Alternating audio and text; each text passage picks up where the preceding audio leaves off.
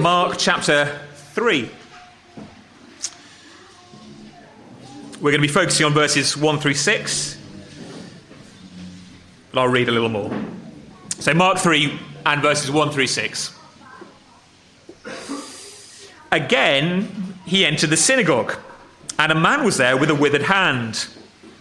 And they watched Jesus to see whether he would heal him on the Sabbath, so that they might accuse him. And he said to the man with a withered hand, "Come here." And he said to them, "Is it lawful on the Sabbath to do good or to do harm, to save life or to kill?" But they were silent. And he looked around at them with anger, grieved at their hardness of heart, and said to the man, "Stretch out your hand." He stretched it out, and his hand was restored. The Pharisees went out and immediately held counsel with the Herodians against him, how to destroy him. Jesus withdrew with his disciples to the sea, and a great crowd followed from Galilee and Judea and Jerusalem and Idumea, and from beyond the Jordan, and from Tyre and Sidon. When the great crowd heard all he was doing, they came to him. And he told his disciples to have a boat ready for him because of the crowd, lest they crush him. For he had healed many, so that all who had diseases pressed around him to touch him. And whenever the unclean spirits saw him, they fell down before him and cried out, "You are the Son of God." And he strictly ordered them not to make him known. How would you feel if I was to tell you that Jesus is in the room next door? If you've been here before, you'll know just down the corridor there's a room we meet for coffee. If I was to tell you that after the service, he will be there, waiting. How would you feel? I mean that almost literally. How do you feel at the thought of walking through and meeting him? My suspicion is there'll be a range of reactions. Some of you will be wanting to get there right now. Why are you bothering with the sermon? Why are we singing? Let's just get on there. But actually, for many of us, there'll be a degree of hesitation, a degree of fear. We wonder what kind of a welcome we'll actually receive. And very likely that's going to be triggered by some knowledge of ourselves. We fear because we know that he knows. He knows what we're really like. What will it be like when I go into that room and he looks at me and he knows what I was up to last night? What will it be like when I go into that room and he knows how I've spoken to my family this week? What will it be like when I go into that room and he knows the state of my personal devotions, my prayer and Bible reading? What will it be like when I go into that room, I meet Jesus and he knows the state of my heart, my soul? We know the right things to say. We sing the hymns about longing for Jesus to return, or how going to meet him will be a heaven of heavens to us. But many, in fact I'd say most, and perhaps even all at some point, have a sneaking fear of meeting Christ. And that's why Mark 3 is such an encouragement, balm to our souls this Sunday morning. Children, do you follow the story? It's a simple one. Jesus is in the synagogue, a bit like church for the Jews. It's the Sabbath, the day of worship. And there's a man there with a withered hand. And the first thing we're going to see this morning, just two things very simply for us this morning. The first thing we're going to see is that Jesus is welcome for the withered. Welcome for the withered. Children, a withered hand means a kind of shriveled hand. It's a word that means dried up. It's used elsewhere in the Bible to talk about plants that have kind of dried up. I don't know if you've ever had maybe you tried to grow a tomato plant or something in the backyard, and you've forgotten to water it, and slowly the leaves have gone kind of crispy. The tomatoes themselves have turned from red to yellow to kind of brown. It's lost all its life. It's gone kind of crispy. Well, that's the idea with this man's hand. It has shriveled up, withered like a vine. It is dry and totally useless, therefore. He is not able to use his hand. That's the idea. So again, children, for this man, there's no playing tennis or throwing a ball or writing with a pen or whatever they used in those days. His hand is useless. And as with all the stories of Jesus meeting people in the Gospels, his physical problems, his physical dryness, shriveled hand, is a picture of what we're all like spiritually, at least naturally, before we come to Jesus. This story is not just about, we might even say not primarily about Jesus' ability to give physical healing, much as Jesus is able to give physical healing, but rather about what it teaches us about Jesus' ability to deal with withered souls. So as we look at this man, we should identify with him. Not because of any particular physical problem you're having at the moment, but rather because for all of us, we remain withered in many ways. Perhaps it's an area of your life. For this man, it was his hand. Perhaps there's an area of your Christian life that you know is dry and shriveled, a besetting sin that you don't seem to be able to beat, a pattern of behavior you just can't escape. Maybe it's more central. It's your heart or your soul that you know is dried up. Again, many, if you read the Psalms, perhaps most at some point in their Christian life at the very least, will walk through a time where it feels like God is far off. Or to put it the other way up, it feels like our souls have just dried up like that tomato plant. You know what you ought to do. We sing about what we ought to do. We can still talk about it in home group. And yet deep down, there's a sense of guilt and fear. I'm not like everybody else at church who seems so on fire for the Lord. I'm not like those in my community group who seem so holy, so keen, so switched on. I keep hearing that I'm meant to be desiring God, and yet my soul is so icy.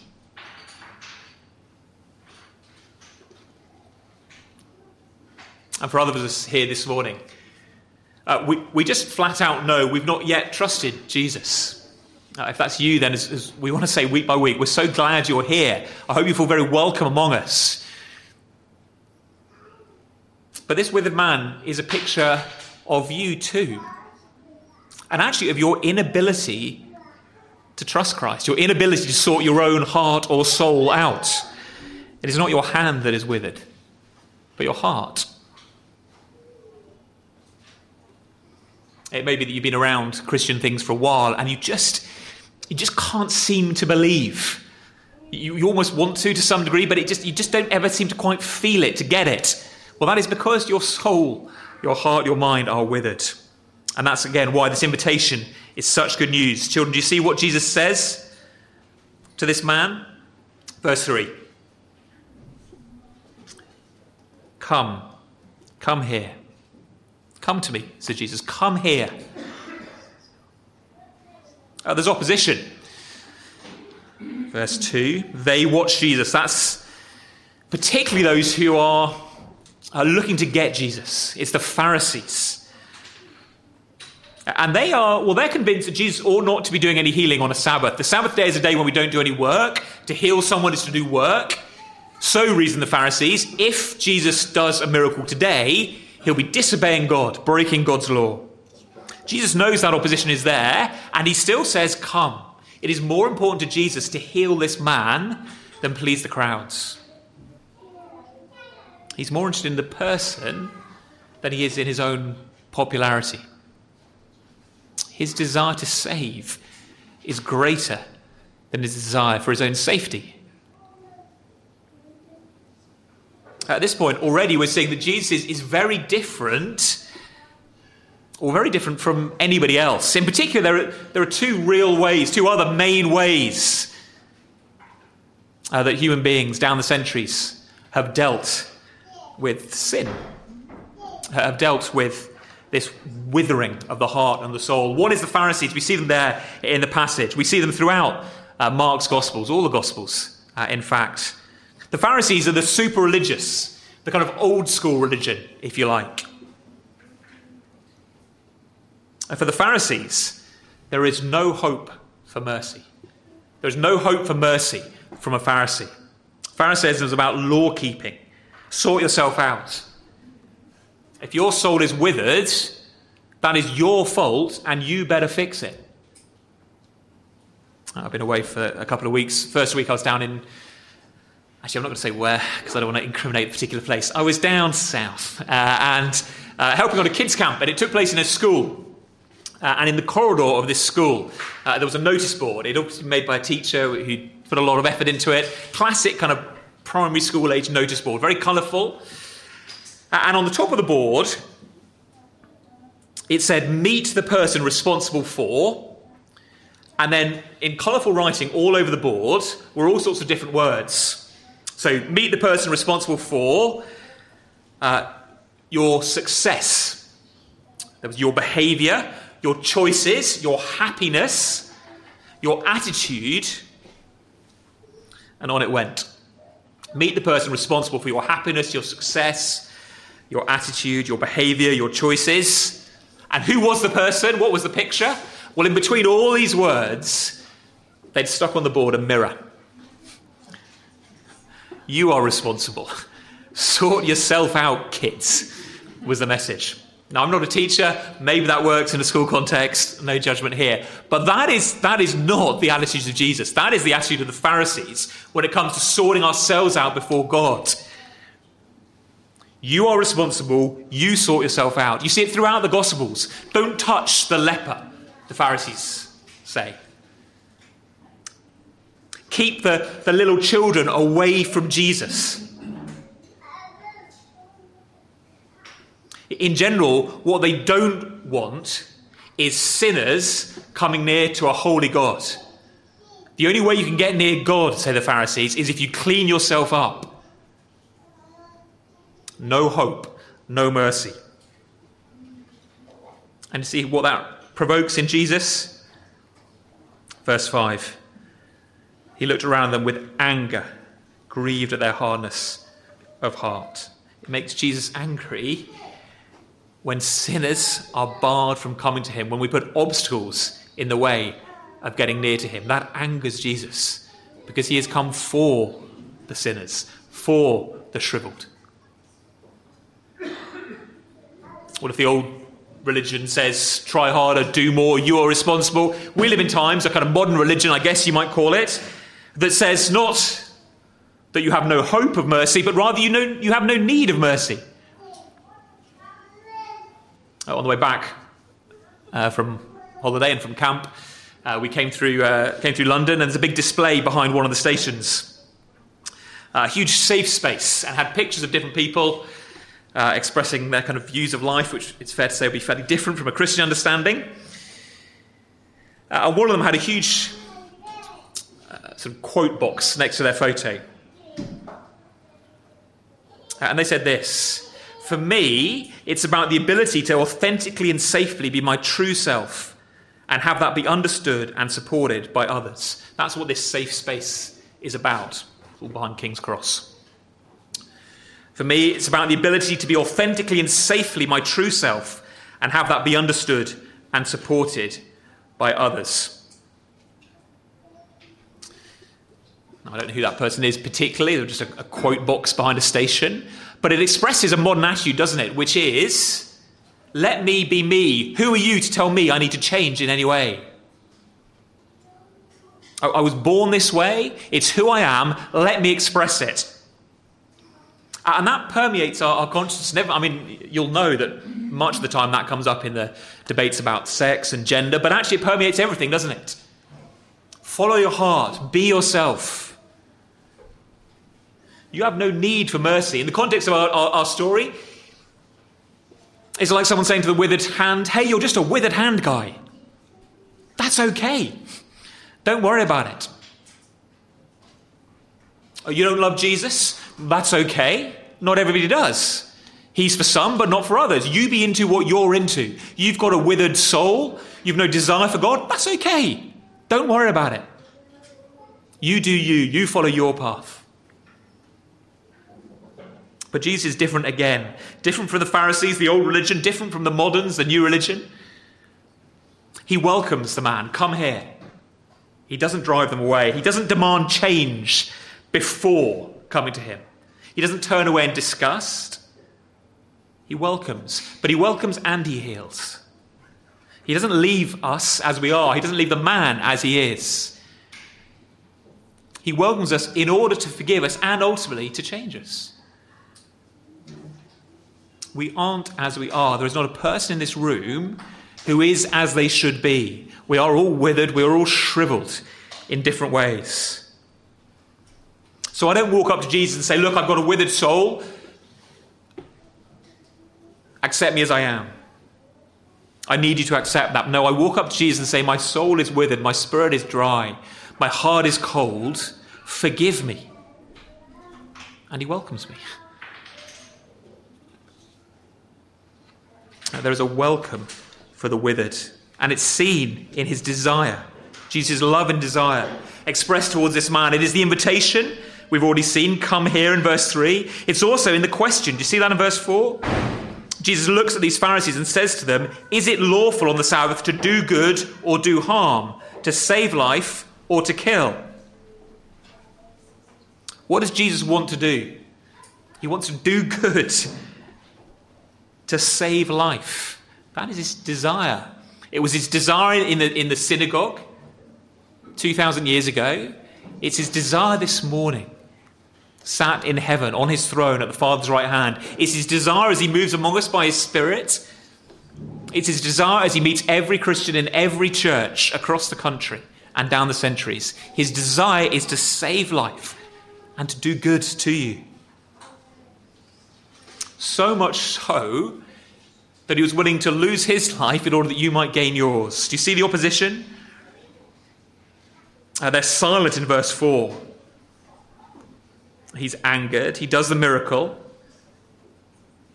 And verse 6, look at the result. The Pharisees went out and immediately held counsel with the Herodians against him, how to destroy him. Jesus knows what's going to happen. The result of him blessing this man is his own destruction. Him giving life means his life will be taken. And that culminates, of course, on the cross. That moment where Jesus dies, bearing all our withered souls. Takes all our shriveled spiritual life to the cross and says, Father, treat me like the stone-cold Pharisee. Treat me like the Christian who has not read their Bible for months. Treat me like the hypocrite who knows what to sing on a Sunday but feels far from you. Treat me like the man who stumbled into sin time and time and time again. Treat me like them, in other words, in order that they might be treated like you treat me, welcomed with love and joy. Jesus offers a welcome for the withered. But he does more. Secondly, finally this morning, not just a welcome for the withered, but a word for the withered. Verses 5 and 6, a word for the withered. And what do you think about verse 5, Jesus' words to the man? Children, just think about it. Okay, here's a man who can't do anything with his hand. In fact, the one thing we know this man can't do is stretch out his hand. And what is the one thing Jesus asks him to do? Do you see verse 5? Stretch out your hand. Isn't that harsh of Jesus? Unfair of Jesus? It's like someone coming in a wheelchair this morning and saying to them, all I want you to do is get up and dance. Just one thing. Not going to ask much. Just get up and dance. It's like saying to a baby, I'll feed you. All you have to do is say please. They can't do it. This man cannot stretch out his hand, and yet Jesus says, stretch out your hand. What's going on? Is it mocking? Is it cruel? Well, no, of course not. Not when Jesus speaks. His word, see, this is why it's such good news. His word has the power to enable what is otherwise impossible. His word brings with it the power to obey, in other words. That's no surprise when we remember who Jesus is. He is the Son of God. He is the Word of God, as John calls him. He is the one through whom all things were created. He was there before the world began. He is the one who spoke the universe into being. And so for Jesus to say to a man with a withered hand, stretch out your hand, well, it's no trouble. This is our hope, of course. It's a hope for growth personally. It's a hope for the growth of the church. We're seeing men, women and children won to Christ. The hope is not in the power of our preaching or our rhetoric. It's not in the fervency of our prayers. It's not in the skill of our evangelism or the wisdom of our answers. It's not in the brilliance of our campaigns or the fame of our guest speakers. It's in the grace and the power of Christ's word to bring the dead to life, to speak, and to enable the reaction. And it's your hope this morning if you're dry and shriveled as a Christian. Often happens in the summer. That's one of the things I've noticed. Have you found this? People go away on holidays, and even if they were sort of going okay as in their sort of devotional life before holidays, somehow holidays throws things off. And perhaps it's for you, it's a new life event, something's changed significantly in life, and you've just found yourself getting colder and colder, cooling, like the coal taken out of the fire that just starts warm, but slowly the heat diminishes.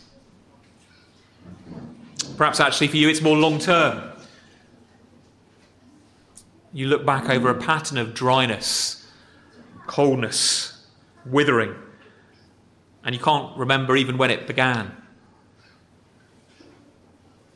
Perhaps it's a besetting sin that has never gone away. It was there before you became a Christian. It seems to be there now. And after years and years and years, you seem to have made no progress.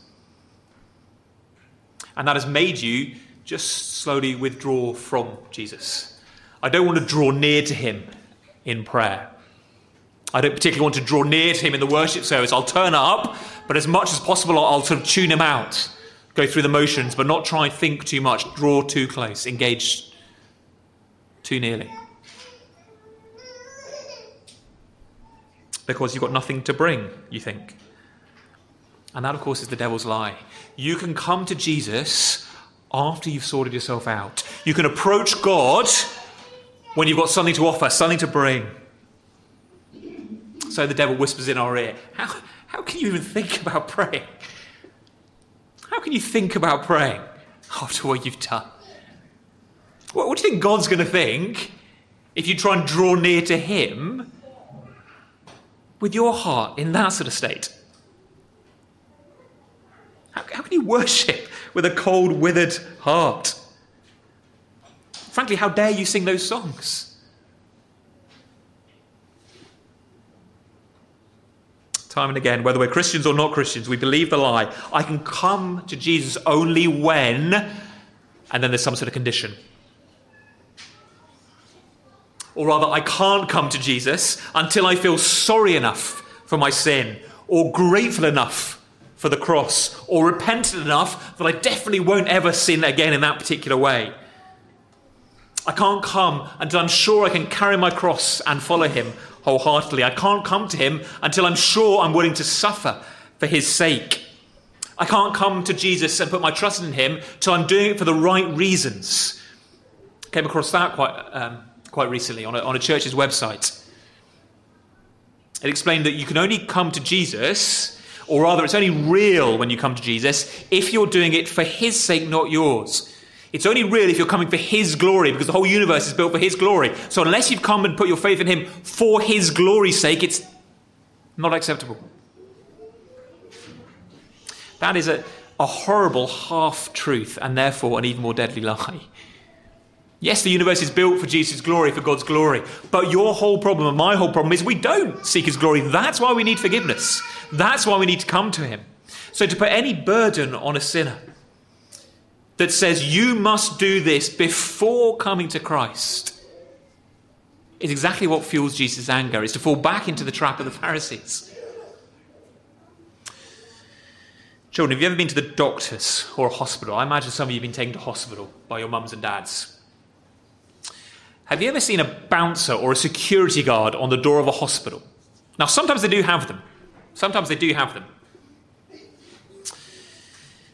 But who are the security guards there to keep out? They're there to keep out dangerous people. They are not there to keep out sick people. Imagine going to a hospital and the big security guard on the door saying, "What's the matter with you?" And you say, "I've broken my arm." And he says, "We don't want your type in here. You come back when your arm's fixed." Next person says, "Well, I'm sort of dizzy and faint." And we don't want your sort in here. You might make people ill. Go away. What if you make the doctor ill? The doctor doesn't want to waste his time with people like you with broken arms and legs and sicknesses and diseases. Keep out. Come back when you're better.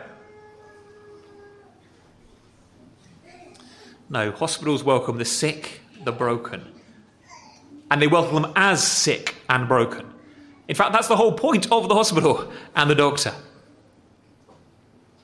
So should your lack of feeling, your lack of sorrow for your sin, your lack of determination to live for Jesus, your lack of desire for God, your lack of commitment to glorify him in all things, should that keep you away from Jesus? No, that's the very reason you need to go to him. Don't wait until you've got all those things sorted before you go to him. You do need to go to him. Don't mishear me here. Let's not fall back into that kind of modern religion that says, hey, it doesn't matter that you don't care about Jesus, that your soul's dry. It doesn't matter that you've no desire for him. It doesn't matter that you don't care about his glory. It does matter. That's what we should be like. We are withered. We are unhealthy. But let's not be Pharisees either and say you can't go until you've at least begun to sort yourself out. No, Jesus welcomes the withered. And he speaks his word of healing, of salvation to the sick, not the semi-better. It is exactly the person who Jesus welcomes, the blind, the lame, the deaf, the dumb, even the dead. And so what this passage says to us, more simply what Jesus says to us this morning, is that you can have complete confidence in the love and the grace of God. And having that confidence in the grace and the love of God, that will do everything for you. Doubting it's not going to help you in any way. So just come to him. Whether you're coming to him with a besetting sin, whether you're coming to him with a shriveled soul, or perhaps you're coming to him for the first time. Don't let anything hinder you.